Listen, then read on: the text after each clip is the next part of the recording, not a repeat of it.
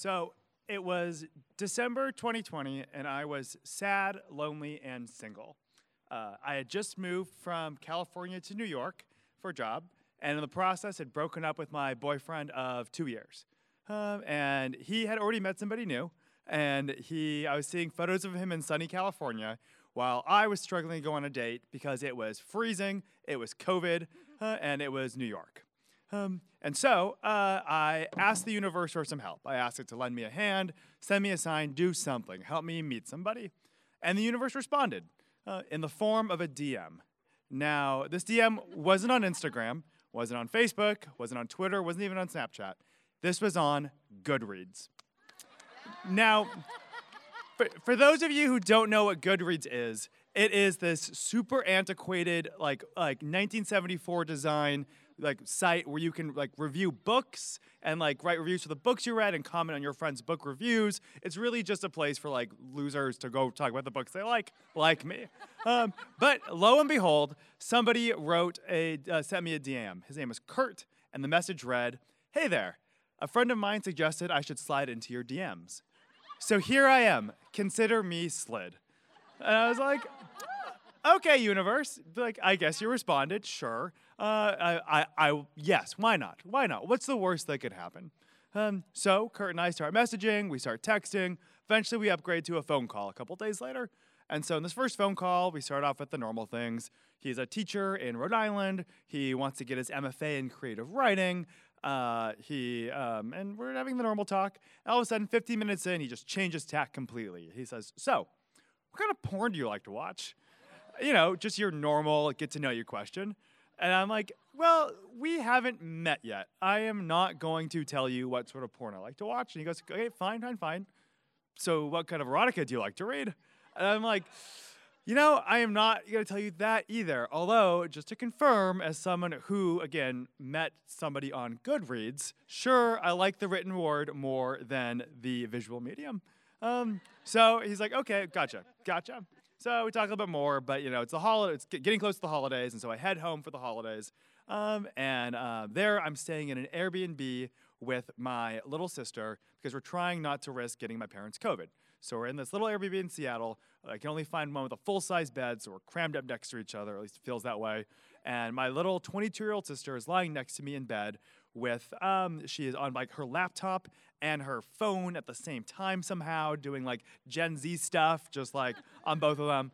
And I am lying there getting excited because it's about to be my birthday. And so I'm about to turn, I think, 28. And the happy birthday texts are rolling in from the East Coast because it's already midnight there. And then all of a sudden I have an email from Kurt. It says, "Happy birthday. So excited for belated birthday sex in January." And I go, okay. Again, we have not met yet. We have spoken twice on the phone for a grand total of an hour. But sure, why not? This is what the universe gave me. Okay. And then so I keep reading, and they go further down. He says, I wanted to get you a gift, and I wanted a way to channel my creative writing energies the same way I wanted to channel my crush I have on you. And so, lo and behold, I wrote you erotica. And not just any erotica about him and me. And so I am sitting there wide-eyed in bed, again, next to my 22-year-old little sister. And I see there is a PDF document attached to this email. So I click it, and it is a 9-page document written in this old typewriter font.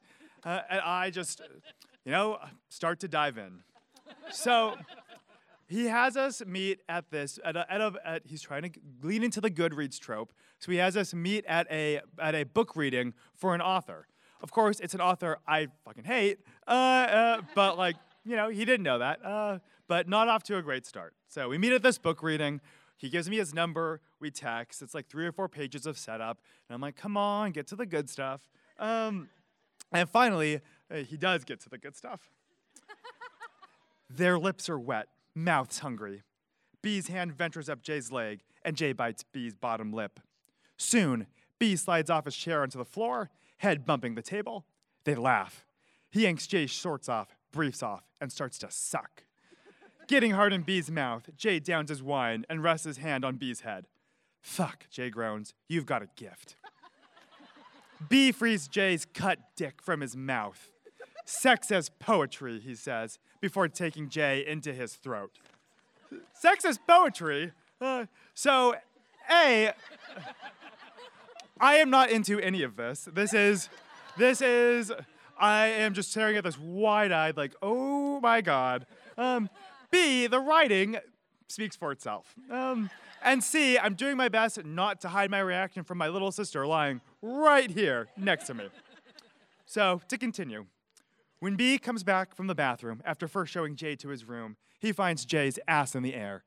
Sunny side ass up, B says, jumping onto the bed and biting one of Jay's offered cheeks. Jesus, Jay says, his head pressed into a pillow. In his name we pray, B says, biting Jay's other cheek. Flick of tongue, slow clockwise lick, counterclockwise. A tongue determined to find what it's looking for, to leave no stone unturned. A bitch, Jay moans, is moaning. I, meanwhile, am trying not to scream, but again, sister next to me. Ah! So again, I at this point am like kind of freaking out, but just like watching a car crash, I cannot avert my eyes. So to get to the climax, pun intended, first they kiss. A petal falls from a sunflower in the kitchen. B takes both their dicks in one confident hand and strokes. Jay pinches one of B's nipples between his teeth. I want you to come inside me, Jay says, squirting on more lube. I can't usually come if I'm wearing a condom, B says. Jay props himself up on his elbows. I'm on prep, he says. Are you? I am. Then forget the condom. Are you sure? I trust you, Jay says. Truth cracked like a whip. You're beautiful, B says, holding Jay's face in his hands again. No, you.